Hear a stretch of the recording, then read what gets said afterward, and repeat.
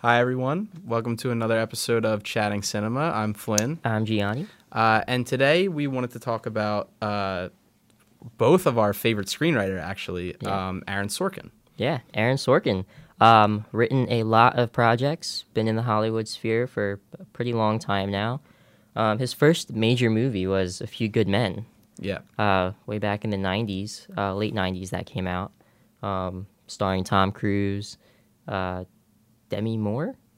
Am I wrong? Jack Nicholson. Jack Nicholson's in that film. Yeah, but he's been a part of some other things that I believe have become our favorite TV shows, probably.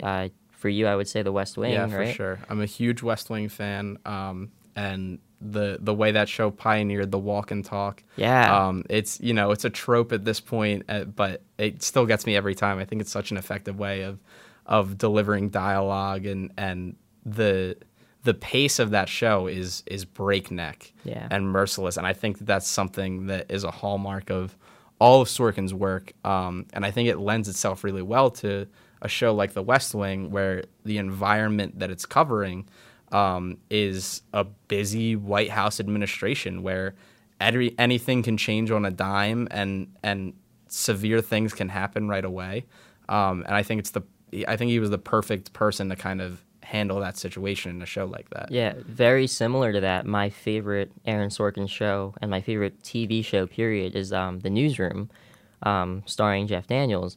And that is similar to The West Wing. It shows the behind the scenes of a newsroom and how everything is fluid, anything can change on a dime. And I really liked how Sorkin took real world events, like the BP oil spill they cover in the first episode. There's a really great episode about how the news coverage handled the assassination of Osama bin Laden. And I thought that was just really well done. There's so much to unpack with that show alone, both shows really. Yeah. But the way that Sorkin can really bring characters like that down to earth, as well as over dramatize things, but at the same time make the dialogue feel so real, is so interesting to me. Yeah, for sure. And I mean, you talk about the impact of Sorkin's dialogue. Jeff Daniels' monologue from the first episode of The Newsroom, when he talks about how America isn't the greatest country in the world anymore, it still goes viral like every 3 months. And half the people that share it think that this was a real guy in a high school auditorium, even though it's professionally filmed and whatnot. No one knows and they who don't know Daniels who Jeff Daniels is. They kind of think that it's just this man going off. But I mean, people connect to that monologue, and that's true of a lot of Sorkin's dialogue. It's so witty, it's so quick. It's his strength, and you just look to a situation like that to see how impactful his work has been. Yeah, and I think for me personally, like, I wish I could speak like any Sorkin character, like Will McAvoy on The Newsroom, or like President Bartlett on The West Wing. You talked about that monologue, and the show is filled with scenes and monologues and lines so similar to that, so relatable. And it's amazing that it wasn't a real newsroom, And I think that the way that the newsroom wanted to be this all for the American, just to inform kind of newsroom, not backed by advertisers, not always trying to please sponsors. That's something that every news program probably wants to be, whether they want to admit it or not. And I think Sorkin really nailed that. But, I mean, there's so many other things to talk about. The Social Network. Yeah, The Social Network is the big one for me, because it's a marriage of Aaron Sorkin and David Fincher, who's my favorite director. And they feed off each other so well. This movie works so effectively, and you have the quick-paced, witty dialogue, but then you also have the sure-handed direction of David Fincher.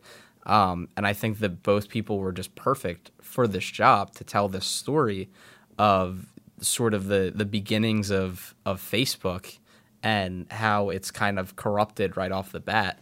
And watching The Social Network now with what Facebook has become and what the public perception of Mark Zuckerberg is now, it feels almost prescient to watch it now and be like, oh, like they nailed this. Yeah. Because I remember how strongly Mark Zuckerberg felt about fighting back against this movie because he felt like it portrayed him in a negative light. But if you look at the way that Jesse Eisenberg portrays this character, it's like, maybe some of the factual things behind the scenes are inaccurate, and maybe a lot of that is embellished, but the character of who Mark Zuckerberg is, I think that we've kind of found that movie nailed it. Yeah. They knew who they were talking about, and I don't think that Zuckerberg would have fought so hard against it if he didn't feel that deep inside of he didn't want people to know who he was like that. And I think that just speaks to how smart of a writer Aaron Sorkin is, especially with his character work, to just kind of like get to the core of a person and know like this is who I'm writing about. Yeah, absolutely. I think that's a similar case with the 2015 biopic of Steve Jobs, starring Michael Fassbender. And that film is really interesting because we had the Sony leak at that time. Yeah. And it was leaked in emails that Sorkin said, like, no, this movie's going to fail if Fassbender is casted. He said that he's not a good actor. Wow. And he was like, no, And then he did go back on that after watching. He spent a weekend watching Fassbender's films and ultimately emailed him, apologized, and said, like, he's going to win the awards. Yeah. He did not. Yes. But anyway, I think that Steve Jobs, similar to The Social Network with Mark Zuckerberg, really nailed the essence of the character, right? In that Steve was so isolated and he really alienated people almost to like a frightening T at times. And I think that rubbed his family the wrong way. I know that when the film came out, they completely denied that any of those characterizations were true to who Steve Jobs really was, but I'm sure they were, you know, similar to Zuckerberg with The Social Network. And Steve Jobs is my favorite of Sorkin's written films, of his screenplays. But you mentioned how it was such a perfect marriage between Fincher and Sorkin on The Social Network. I think it's interesting to look at the Steve Jobs film. Sorkin also said in those Sony leaked emails that he didn't want Danny Boyle to direct. He wanted David Fincher to come and work with him on that. So I think it's really interesting to see how I personally think it turned out really well. Yeah. I love Steve Jobs. So I agree. I enjoy Steve Jobs. I think that it's fascinating to think about because I feel like if Fincher had been on it, even using the same script, it probably would have been a very different movie. Mm-hmm. So I think that Danny Boyle adds something very interesting to that. And it's got a very different structure than we're used to with Sorkin. It's not a continuous like story that we're just barreling through. It's told in 3 distinct acts. But again, it plays to all of his strengths really well to write about a character like this that's kind of isolated and wants to be alone and thinks that their genius is sort of something that other people can't relate to, and therefore they can't connect with other people. So, of course, having Sorkin on this project was a no-brainer. Yeah. And, The Social Network, I think, also is really structured very interestingly in that it's not very linear, right? We go back in time a lot, go forward in time at some points. And I think that in comparison to films like A Few Good Men, where it is just kind of scene by scene, Right. Sorkin really excels in all of these different ways. Even with shows like going back to The Newsroom, he does a couple episodes where you do go back in time throughout the episode, and I'm sure The West Wing does that as well. Yeah. It's just really interesting the way he is able to balance all of that and still write the dialogue the way he does. And getting back to the dialogue of Aaron Sorkin, he's quoted numerous times saying that dialogue has always sounded like music to him. It's always sounded like a song. And I think that to be able to write that way is something that's probably only exclusive to him, and that's why he's so unmatched in the field of screenwriting. Yeah. Yeah, for sure. And just knowing who every character is, it's something that sounds really simple. It's not. It's very difficult to know like what each character would do in each moment. And I think that's something that shines through in The West Wing so well because we're following the senior staff of the Bartlett administration. So you have different personalities in Sam Seaborn and Josh Lyman and C.J. Craig. So to have each of those characters know who they are, to know who Leo McGarry is, to know who Jed Bartlett is, to know who Toby Ziegler is. And they all kind of have their thing without ever feeling like archetypes. They never feel one-dimensional. They never feel flat. They all have their own motivations, and they're all looking at situations in their own way. And so when things come up like a draft of a speech that Toby Ziegler and Sam Seaborn have to write because they work in the communications department of the White House, you kind of like get like where Sam is coming from with his draft and then why Toby doesn't like this. And they're just like little things, but that just adds to the portrayal of the character so much. So that, along with the dialogue, is something that Sorkin just knocks out of the park. It feels like every time. Yeah, absolutely. I think one of the most interesting projects he's ever worked on is Moneyball, directed by Bennett Miller, starring Brad Pitt and Jonah Hill and Robin Wright. And that film, I think, is the only film that he's ever collaborated with another screenwriter on. I know he's done it on The West Wing, and he's definitely done it on The Newsroom. He's worked with other writers. But with Moneyball, I think that script might be the only Aaron Sorkin credited film that doesn't feel like an Aaron Sorkin screenplay, to me. I think the dialogue moves a lot slower. And Bennett Miller, maybe that speaks to him because he directs sports movies. He directed Foxcatcher, which was also kind of a slow-moving Very film. slow, yeah.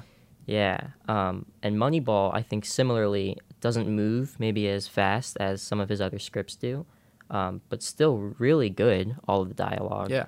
Yeah, I mean, I love Moneyball. It made me love baseball when I didn't before, so really interesting. Yeah, I love, and to get a guy like Sorkin to work on a project like that is so interesting because I really love when sports projects can be about something other than just the sport. And so Moneyball is about the Oakland Athletics front office, and baseball is almost just a backdrop to tell this story about people. And that's ultimately, what becomes enjoyable about sports is a lot of times is looking at the people who are involved and characters and storylines rather than just the physical activity. And I think that's something that Aaron Sorkin sort of understood, and we can go back to The Newsroom, we can go back to The West Wing, to The Social Network. Like, these are things that on their face, learning about a White House administration, a newsroom, or the creation of Facebook don't necessarily on their face seem all that interesting. It seems like something you would, maybe read a book about to kind of get that background. But Sorkin, through his character work and dialogue, brings it to life in a way where this is just a stage for these characters and these relationships to develop. Yeah, absolutely. And in recent years, Sorkin has kind of made that decision and that leap into the directing sphere. His first directorial credit was on Molly's Game. It came out in 2017, starring Jessica Chastain and Idris Elba. And it's a biopic also. So it's his first film directing, and it's a biopic, and it's amazing. I really like it. It's about Molly Bloom and the most famous, I think, poker scandal ever, probably. Famous actors like Tobey Maguire and Ben Affleck were involved in this. Anyway, it's all of Sorkin's best traits kind of exemplified in a film that he directed now, right? So the script is obviously lightning fast, and it's on fire the whole time. And we see a really interesting character who, similar to a lot of his other protagonists, has so many flaws that he writes so well. And that I think he has such an understanding of a lot of these characters, and that most of the time are based on real people, which speaks to him in incredible ways.